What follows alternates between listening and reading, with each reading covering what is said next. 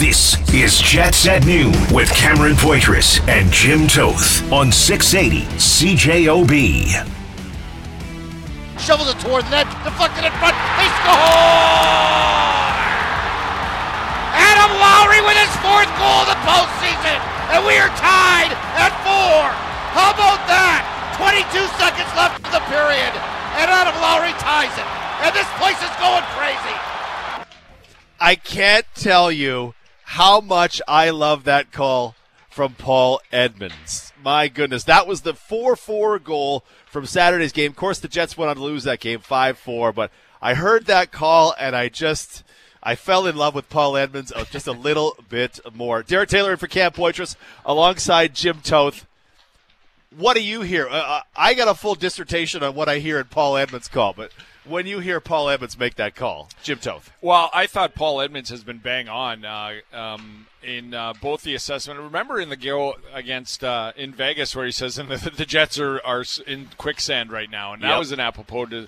But this is a much better for the fans description, and he was right. I was here in the press box, and it was going crazy in here. I thought the roof was going to come off, and to be honest with you, when Niederreiter made it 4-2 early in the third, and then Scheifele's goal, the buzz was building, right? So it was kind of, the start of the game, the whiteouts, they're so impressive, and if you haven't been to a playoff game here and you've been to a regular season game, it's just hard to describe. But the best way I can do it, DT, is in my experience of 5 years ago in the whiteout, 4 years ago in the whiteout, and then here on Saturday again, it's like an AC/DC concert. The place is literally rocking, and when they score a goal like that, and let's be honest, that goal for years from now, decades from now, they didn't win the game, but that's a goal that's going to go down in Jets history as one of the greatest all times. You'll be hearing that call and seeing that goal for years to come. So it wasn't enough in overtime. That's disappointing. It wasn't the second period the team wanted at all.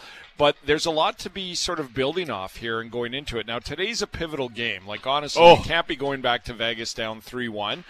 But that's kind of the sport of playoffs, right? I kept thinking all weekend that if they could have got that in overtime and been up 2-1 and buy themselves some room here with another home game, but they didn't. So we're going to focus on tonight's game. But there was nothing I saw, including the second period when the Jets weren't very good, in the first and third period and the overtime that makes me think they can't even the series tonight. Yeah, the goal that went in inevitably, the 5-4 goal, was a fluke, right? Sandberg banks it off a player. It was, yeah. Bounced in front. That's the definition of a fluke goal. What I love about the call, Paul's got he scores! And then he goes up 20 decibels. Because, one, the ambient noise from the crowd who is just losing it. But he's got his regular level for he scores, and then he cranks it up even more. And you go, all right. And this place is going crazy. It's almost like he's angry, but he's not. He's just like he's describing it perfectly with the intensity of the moment. I presume Jamie Thomas to his left was also just like banging on the glass. This is amazing. This is unbelievable. In this broadcast, before we get to the 1 o'clock hour, we will hear from Pierre-Luc Dubois. We will hear from Logan Stanley. We're looking down right now live at the Vegas Golden Knights pregame skate. There are a lot of players in white and black moving swiftly up and down the ice. They were doing something much similar in the game on Saturday as well, outshooting the Jets 16-5 in the second period before the Jets had their rally, and then overtime, of course, it went Vegas's way to make the series 2-1. Here's what we have for news from practice. The Jets, just before they had their skate, announced they had recalled goaltender Arvid Holm from the Manitoba Moose, which made us hold our breath for a moment, because if that's for Connor Hellebuck, we're all just going home. Like, right, we'll just call it quits. No, David Riddick is out, so Holm will come in for him. The lines today at the pregame skate when they're doing rushers, it was Connor Dubois, Niederreiter, Nemesnikov, Scheifele, Wheeler. So those were the ones that finished the game, did the final two periods of the game. As Coach Rick Bowness said, we've pretty much milked all we can out of Mark Scheifele on the right wing. Barron, Lowry, Appleton, Stenlund with Menelainen on the wing, and instead of David Gustafson, all hail the return of the king, my favorite, you tolerate him, Jim Toth, Axel Jonsson-Fjallby. Tolerate him. It's about time this series got some more flow in it. He was the winger on the fourth line. We will see, because Rick Bowness talked about, hey, we might go 7 defensemen. which would mean one forward's got to sit out. So will it be Kyle Capobianco? Will it be Axel Janssen-Fjallby? Logan Stanley will be paired with Dylan Sandberg on that third defensive pairing, as someone has got to fill in for Josh Morrissey, which Morrissey, Hellebuck, Dubois, I don't want any of these guys out of the lineup, but it just happened to be Morrissey in Saturday's game. It's a devastating blow. There's no way to sugarcoat this. And I know we're going to hear a lot of, well, next man up and everybody's got to step up, but you literally cannot replace Josh Morrissey. As you were mentioning all morning on your 680 CJOB Sportscast, he's the second leading scorer on this team, but then you add into the fact that he's a defenseman, and that's why I think he's a front runner for the Norris. I know Erik Karlsson has 100 points, which has only been done 6 times in the NHL. But honestly, Eric's not that good of a defenseman. He's a really good offensive defenseman, and he's a very below-average defenseman. Josh Morrissey is an elite defender, and he's an elite point producer this year.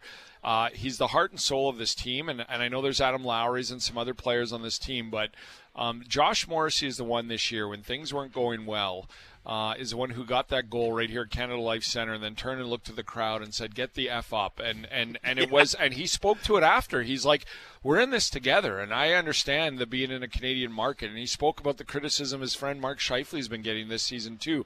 But he goes, that's the price you pay. And it's not I shouldn't even say price you pay. It's not how he worded it. He says, you play in a Canadian market, we understand the white noise that's around that. But he said, if this team is going anywhere, it's the crowd. And we need that advantage on home ice. And vice versa, like they need Josh Morrissey to be leading. He's such a subtle leader in the fact that he does the right things, rarely turns over the puck, and defends so well. So you're not going to replace him. It's a devastating blow to the Winnipeg Jets. They're going to even out some minutes, I think. It's not going to be one guy who goes up. It's going to be a number of guys. Let's talk about how they're going to fill that in after we hear from some of the guys. Jeff Fortier, if you fire me up block number 1, it's we'll hear from Neil Pionk and Rick Bowness. Bowness starts about the communication with Josh Morrissey since he suffered that injury. Yeah, I don't even think college. Game wasn't long enough. Probably further, and when I played a game in youth hockey and then went on the outdoor rinks after, it's probably the last time I did something like that. How are you managing that extra load? Well, it's just the mentality of knowing when to jump up in the rush, and because that's kind of what burns you, right, is when you jump up in the rush and you end up in the offensive zone and you're trying to create chances, which is good if we have 6 defensemen and a full staff. When you go down a guy, you got to manage that a little bit. That's Neil Pionk, who took the brunt of the Josh Morrissey injury in the last game. He played 40 and a half minutes, and yes, the game went to a second overtime. Just the second time in Pionk's career. He's talking about when's the last time he played 40 minutes. He actually did it once in the NHL, May 24th, 2021, in the playoffs against the Edmonton Oilers. He played 40 minutes and 8 seconds. And this is where, and I know you were talking about it earlier, Jim, how do they fill it? How do they fill in for Morrissey? Someone's got to reproduce his offense, though it doesn't have to be a defenseman, but some defenseman or combination of defensemen have to take his minutes. There are many ways to go, including 7 defensemen, including Neil Pionk gets 25 minutes and first edition power play time. What do they do tonight? What would be your bet? Well, first of all, in my mind, if they do go 7 D-men, it's twofold. It's to see which ones are going well and to make sure that you have 6 that you can play if somebody's having an off game.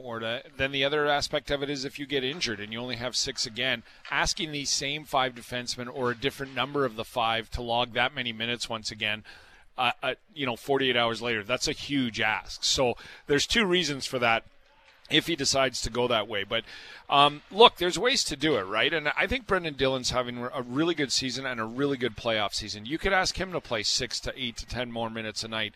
You get Neil Pionk, who's going to play more minutes tonight. Yep. And you mentioned the last time he played 40 minutes. Let's keep in mind, that was against Connor McDavid and Leon Draisaitl, and that's what he sort of put his name on his career about, was he shut down Connor McDavid pretty much for – you didn't shut him out. You're not going to do that. But he handled Connor McDavid in that series for 4 games, including the game that he played plus 40 minutes. The problem is as the series goes on, which the Jets want to extend it to, obviously, to 6 games and potentially 7, is that the minutes add up. So I think you're going to tonight's game's different. Like, if you can even this game, then you can manage minutes a little bit more in a Game 5, knowing that you have a Game 6 and everything else. But not wanting to go down 3-1 and heading back to Vegas, I think Neil Pionk is going to play a lot of minutes. I think Brendan Dillon's going to play a lot of minutes. And Capobianco does have offense in his game. When he's played limitly, the thing that has impressed me the most is he doesn't play for weeks on the end, comes in and not only plays but gets a point or two or scores a goal. So it's just going to be about balance and how the game flows. But I'm with you. I think it's on the forwards to pick up the offense, and then it's on Logan Stanley to come in and some of the other defensemen. They're all going to collectively log more minutes and then defend as a unit. That's how you're going to make up for the loss of Josh Morrissey. The pairings this morning, Schmidt, DeMello, Dylan Pionk, and Stanley Sandberg with Capobianco as the seventh defenseman. There was no Nikolai Ehlers, and Cole Perfetti remains in a non-contact jersey. And just to interrupt you, Derek, but Sandberg's going to be key here, right? Like, we all know it was his turnover. And when I first saw it here in the press box, I immediately said, oh, kid, you got to put that up the boards. And then I saw the replays, and he was putting up the boards. Yep. That's a play that happens in second overtimes. You're doing the right things, but fatigue sets in. So although you're playing it up the boards, you're doing it a split half a second shorter than you needed to do it, and that allows the forecheck. Any other time, like the third period even, I think that goes up the boards. But credit to the Vegas forward who was in on the forecheck and who had a little bit more jump than Sandberg's reaction. That's why that puck got blocked. That's why it went to the front of the net. But how he handles this has been discussed a lot. What hasn't been discussed a lot is he could thrive from this. He could be, I will be better. I'm going to be a difference maker. Give me 8 more minutes tonight. I'm going to add some offense. I'm not saying that's going to happen, but we often focus in these situations about a young defenseman like that. Can you bounce back? And is your confidence shot? And is your this? The other aspect of this, from a 2-time NCAA champion like Dylan Sandberg, this might thrive him to go, no more mistakes. I'm going to have the game of my life. And he does that. So that's what I'm fascinated to be about, not only his role in this, but how he plays tonight. I just have much confidence that he could have a whale of a game tonight, just as much as I could his confidence shot. Yeah. And I don't think his confidence is shot. I think he dials it up a notch and plays well. I find athletes hate it when you bring up things like luck. Yeah. Be it good luck, be it bad. That is the ultimate in bad luck, right? We talked about at the beginning of the show. That's the ultimate in bad luck. And to me, any coach goes, Dylan, that's crap. That's crap. That'll never happen to you again. You will play a dozen years in the NHL, and that will never happen to you again. Forget about it. Don't even think about it. You were awesome for whatever it was, 28 and a half minutes. Just let it go, and we will roll on. And we can't wait to see. We'll hear from who will we hear from? Pierre-Luc Dubois. We'll hear from Logan Stanley, who is definitely back in the lineup. Then there'll be the one game-time question that we will answer. Kelly Moore, of course, of the pregame show starting at 6:30 with the puck drop at 8:30 live from Canada Life Center. Don't forget, some whiteout tickets just released this morning. Yes. So come on down and have a little party. It is 12:21. Plenty more coming. Jets at noon live from Canada Life Center on 680 CJOB. Jets at noon on 680 CJOB. Live from Canada Life Center, 12:32 in the PM. Derek Taylor and Jim Toth. I'm filling in for Cam Poitras. He'll be back on Thursday. Thursday, is it? Just to set up game number, whatever that'll be. 5? 5. That'll be game 5. Yes, game 5. 2 days off this time. He knows it always. He knew once there was a split. He wasn't. I got till game 5. I'm going to be away. But he's fine. He's missing a heck of a series here. Hey, you bring the A-team back to close it, right? You bring your top liner back to close the series out. I can't imagine if they lose this series what fans would say. I think they would blame Cam Poitras. Wouldn't you? I'm not floating that out there. Is this mic on? Sorry. It would be tough to avoid the criticism. Mark Scheifele would be a target. Cam Poitras would be a target as well. That is massive news. That I saw a bonus go with the shift and down 4-1. You're going to look for offense. It's ironic though. Well, not ironic. It just stands out to me, Derek, that for the third head coach in a row, when this team needs offense, it goes back to Scheifele and Wheeler. And you can discuss Scheifele and Wheeler over the years. You can discuss them together, apart, all this. But this is the third head coach now that when they need offense, they sort of put them together and see what they can do. And it looks like it's going to stay that way the same now with Nemestikov. And I don't really mind that. Like, that third period was exactly what the Jets needed to do. The second period I didn't like, but it's interesting the lineup's going to change this to stay this way, and then who can step up? Scheifele, Wheeler, Ehlers was such a great line because it's Schwheelers, right? Schwielnestikov just doesn't really. I'm working on a second line combination to run all the names together, not finding it. As we mentioned, Josh Morrissey out for the remainder of the series. The pairings this morning: Nate Schmidt, Dylan DeMello, Brendan Dillon, Neil Pionk, Logan Stanley, and Dylan Sandberg. So Stanley would be drawing back and will be drawing back into the lineup for tonight's Game 4. Logan Stanley talked to the media a little earlier today. Check.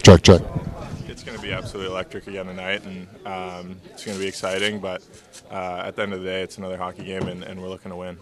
This can't simulate gameplay, obviously, and you like you said, you haven't played it since Colorado, and then before that it had been a while too. So how do you keep ready? I'm sure you feel ready, but how do you keep kind of ready in that situation? Yeah, skating lots after practice, working out hard in the gym, all that stuff. It gets old after a while, but it's stuff you got to do, and that's how I help the team stay ready. And obviously, it's unfortunate that Josh is hurt, but that's what good teams have. They have depth, and it's going to be up to me to come in and just play a simple game and play well. Manage any internal pressure in a situation like this where Josh is hurt and a lot of it's a big shoes to fill, right? And everybody kind of needs to give an extra 10% or whatever to kind of make up for it. Yeah, for sure. I don't think anyone thinks they're going to step in and fill Josh's shoes. I don't think almost anyone in the league can do that. So it's going to take all 6 of us, and we're going to have to do it by committee. But it's going to be a good test for us.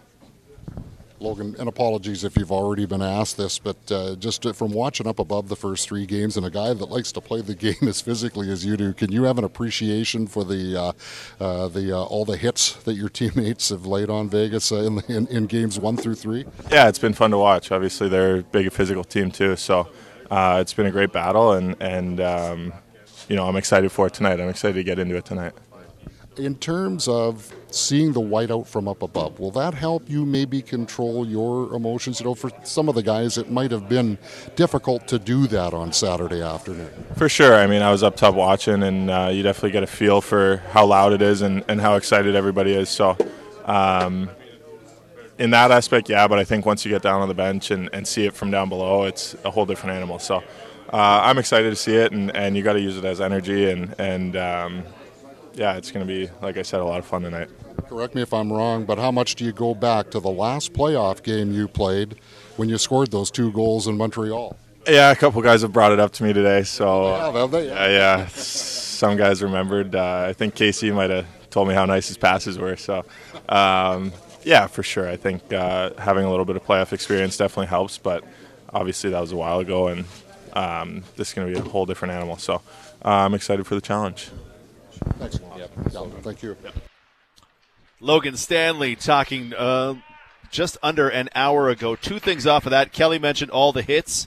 Game 3, Winnipeg 69, Vegas 39. That is throwing the body around. And just a note, Logan said all 6 of us are going to have to contribute. Rick Bowness said yesterday there may be 7. Logan said all 6 of us. Wink, wink, nudge, nudge. Derek's favorite, Axel Jonsson-Fjallby, may be squeezing into the lineup today. I think he may be. I think Logan Stanley, I take that as him referencing the other 5 and himself, all 6 of us. I don't think it means 6 more of us. So I think that, and look, we've seen this before. I don't have any problem with Axel Jonsson-Fjallby's game. I just like the way the other teams have been playing. David Gustafsson came in again. I know that he's a natural center, and Stenlund is the center on that 4th line. But you have that in the playoffs in case you need that extra centerman to take a face-off or something on that line. But yep. I think Logan Stanley comes in. I'm not expecting big things from him, but I'm not expecting bad things from him either. As he just said, just play my game and a good, clean game. So it's interesting when guys like this step up. Again, you're not going to replace Josh Morrissey. There's not a player sitting in the press box that's going to do what he does. And we haven't even mentioned his intelligence. I find Josh Morrissey one of the smartest hockey players on the ice with anticipation. So what Logan Stanley referenced, a simple game. They're just going to have to make simple plays, keep it, to what they're doing, and get some goals. It's been an exciting series, and it's been a series in flows, but I think the Jets have carried the play. They did in Game 1. They did in Game 2 for about 30 minutes, and then they gave that to Vegas. And I thought they had it here in the first period, even though they were down 2-0. And then I thought they had it in the third period here, and then the overtimes were about even. The second period was the Vegas Golden Knights. If you add the periods up, and it's not by a large margin, but I think the Jets have outplayed on the ice the general overall play of it. But I don't know. But it's close. It's close. Yeah, but that's fair. But like I said, Game 1, I thought they were the better team all 3 periods. There were pockets of that where Vegas had a couple minutes at a time, and that was it. Game 2, I think from the 30-minute mark on, I would give the Vegas Golden Knights a game and a half. And then period 2 here, and probably for about 5 minutes during period 1, was theirs. The rest of the game, the overtime I thought was evenly matched both ways, and that's saying something because the Jets had to kill off some penalties. Even though the shots say something different, I agree with you. Yeah, and so what I mean is by that is just I think the Jets are in this series, and I think they can get a bounce or two their way, but they're going to have to play a more consistent 60 minutes. They cannot have a period off like they did in Game 3. If they can do what they did in Games 1, and then they can do what they did, allow Vegas is going to have a push by all means. They're going to, have their 5 to 6 minutes in a period here or there, or 2 to 3 that they have. If the Jets can play a simple game that we've seen them play going back and forth and up and down the ice, I think they have a legitimate shot here tonight. But here's the key too, Derek, and I was sitting with Dwayne Gilavoychuk, our Jets analyst, and some other NHL people in the press box, and we were talking. We thought Laurent Brossoit looked shaky in Game 4. We thought that he didn't look smooth, and he was often looking for pucks as opposed to knowing where they were going. But then in Game 2, he looked real sharp, and I thought he was one of the difference makers in Game 2. So I wonder about that coming into tonight as well. If you can get 1 or 2 on him, what kind of a game you're going to expect from him. So that's just another note that I took from Game 3 was that I didn't find him, even when it was 4-1, to be all that solid and solidified in the net. First game in Winnipeg, and they were chanting his name, and this is a raucous crowd. I get that, right? It's only his 3rd playoff game as a starter. Yeah. He might be more settled tonight. I'm not saying he won't be. I just noticed that was something that Gilavoychuk and I were mentioning during the game, that, man, he looks shaky on some shots tonight. Or this afternoon. So we'll see where it goes tonight. Can I give you my testimony about Axel Jonsson-Fjallby and why he needs to be in the lineup? If AJF draws into the lineup, he's going to get between 7.5 and 9.25 minutes, right? He's not going to play big minutes. But Stenlund's going to chip one off the boards and let him race toward it. And he's going to get a shot on goal.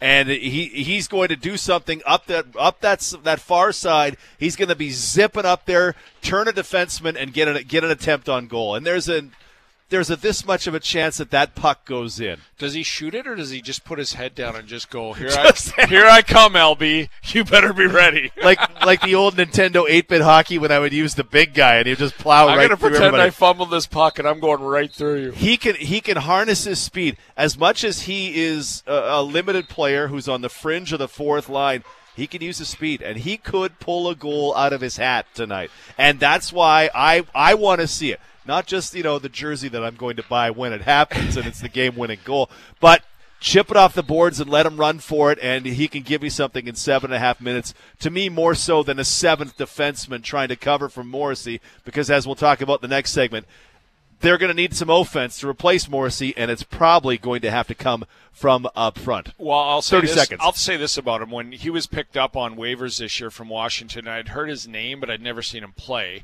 And then I looked into it as Scott O'Neill was the former assistant coach in Washington, and it was brought in for his penalty killing. So to your point, it might be on the PK. The power play for the Golden Knights got going on Saturday. It got 2 goals. It's not a very good power play. It struggles like the Jets does. On the special teams, the only way there's one of the teams playing better is the Jets penalty kill. It's been phenomenal all year, and it's better than the Golden Knights. If he gets on some penalty killing time, which I assume he would, there's your chip up the boards, and he can fly the zone. And if he can score or help with some points, I said in Game 2 when Stenlund scored that goal, when you get production in a playoff game from your 4th line, it's a gift. And it's on the rest of the lines to manufacture off that. So we'll see what he does tonight. Paul Edmonds might just lose it in the booth right next to us here at Canada Life Center. The Golden Knights, they're down to almost their reserves. They had a pretty long skate, pretty intense pregame skate. They look like they will be ready to go tonight, up 2-1 in the series against your Winnipeg Jets, but the chance to even it out tonight. I think some fans were hoping we'd say, "Oh, Jack Eichel's gone down in the morning skating. Doesn't look good right," but he didn't. Everybody looked great right now. We were looking for it. We could start some rumors, but they look pretty good. 12:43. Kelly Moore goes one-on-one with Pierre-Luc Dubois on the other side as we continue. It's Jets at noon on 680 CJOB. Jets at noon on 680 CJOB. Fraser on the text line at 204-780-6868. Guys, Stenlund has been brutal on faceoffs. 4 for 15 the last 2 games, 1 for 6 on Saturday. Time for him to get his nose dirty. He is a guy the Jets will count on for faceoffs. He was a guy who was responsible for Nikolai Ehlers getting, it was like 11 minutes that one game that made me absolutely furious. But coach said, hey, we needed them for right-handed side faceoffs in the defensive zone. And to that point, late in the third, I saw Rick Bowness put Adam Lowry out and take Stenlund off, even though Stenlund's line was on. So, and I mean, that's how it goes, right? You're not going to be perfect every game. You're not going to have a good game in the dot, consistently. And when you have that, that's good coaching to put the guy out there. And to that point, that's how Stenlund has gotten so many. He's been so good for so long that quite often it'll be Nick Ehlers who's on the bench until the faceoff has been taken, and then Stenlund goes off and Ehlers would come on. Just happened to be not his afternoon on Saturday, so Lowry was taking more of them. If I'm not mistaken, on a percentage basis, and it'd be a narrow margin, but he's their best faceoff guy by a narrow margin. Last time I saw, he was the only guy above 50% for the season. Was Stenlund. Pierre-Luc Dubois is a star. He's the number 1 center on this team. And because he is, and because this is such a big game, Dubois had the chance to go one-on-one with our Kelly Moore a little over an hour ago. Has it been mainly Stevenson, or has it been a variety of guys that you've squared off against? Honestly, it's been, I feel like it's been almost perfect variety of every guy. The power play face-offs is mostly against mostly against Roy or Carlson. Stevenson's been thrown in there a few times. But honestly, I feel like I've seen a bit of everybody in the face-off circle. Well, and I do know this number's accurate. You're at about 62%, so you're having a good go at it. Yeah, it's not over. Job's not done. Understood, but I mean, you have to be happy with how you've been able to, because coaches always talk about it. A lot easier to start with the puck than having to chase it down. Yeah, of course. I don't want to jinx myself or anything, but it's it's the wingers, the defensemen. If they get a good jump, if they get that second puck, because sometimes it's a 50-50. If they get to it, helps a lot. And they've done, I think, in this series, they've done a really good job of that. You look straight across the board, Pierre-Luc, and I mean, whether it's goals, whether it's special teams, whether it's shots on goal, it's almost dead even in every category. So as much as you're down 2-1 and you're coming off a double overtime loss, you guys are right in this, aren't you? Yeah, and that's what's positive and frustrating at times. It's so close, but that's what the playoffs are. Very rarely do you see a one-sided playoff series, and we're in a series that both teams have their strengths and weaknesses, and both teams are trying to expose the others, and both teams have depth, have good defensemen, good goalies. It's been really close, and it's 2-1 for them right now, but it could also be 2-1 for us, and that's kind of what we have to remember. It's a long series, and I don't think anybody in here thought it was going to finish in 4 or anything like that. So there's still a lot of hockey left to be played. So quick final question for you then. In terms of that positive and frustration, you can only, I think, focus on the positive at this particular point? Yeah, we have to. We worked all year to be in the playoffs. Now it's 2-1 for them, but like I said, it could also be 2-1 for us.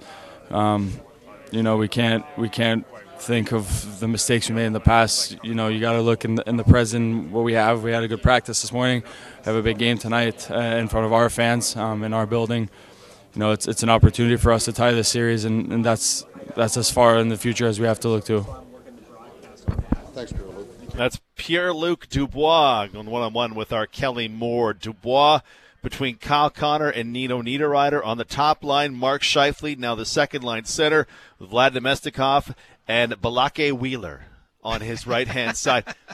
Palake. A. Ron? I watched those two skits again. Key and Peele, substitute teacher skits for anybody who has never seen Balake and Jay Quellen and Aaron and Timothy. Was you go down to Mr. O'Shea Hennessy. O'Shag Hennessy for O'Shaughnessy. Yes. Yeah, absolutely. Brilliant. Classic. Scheifele back as a second line center. One of the texters said that it hadn't done much. It was an impact in game number 1. Scheifele on the wing worked in game 1. Everything's kind of slowed down since then. So I don't know if coach saying that we've milked all we could out of Scheifele on the right wing, and essentially it's time to get him back to his natural position. Those are the 6 guys, and those are the 2 lines we're going to be watching for. Okay, well, who's going to get Josh Morrissey's offensive prowess into this game? Yeah, and look, I don't mind this move at all if it works. And so I give Rick Bowness a lot of credit for after that San Jose 3-0 shutout for talking to Mark and moving him to the wing, and I thought it worked well. I think it could go back this way if they don't get enough offense during the game at all. But I don't mind this move of the way Rick Bowness put it. And I think Mark Scheifele needed to move to the wing. And I was impressed that the coach did that at that point of the season, because a lot of coaches would go, I'm going down with my workhorses, and I'll talk to him, and I'll try to motivate him, and I'll try to get him going.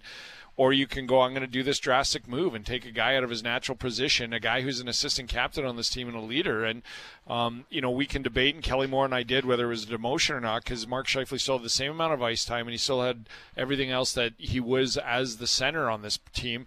But to me, you're moving from your natural position because you're not performing well enough. That's the end-all and be-all to me. So the initial move to the wing. Yeah, the initial move to the wing. So tonight, and in game, what goes back to center gets a goal and is a contributor in the comeback.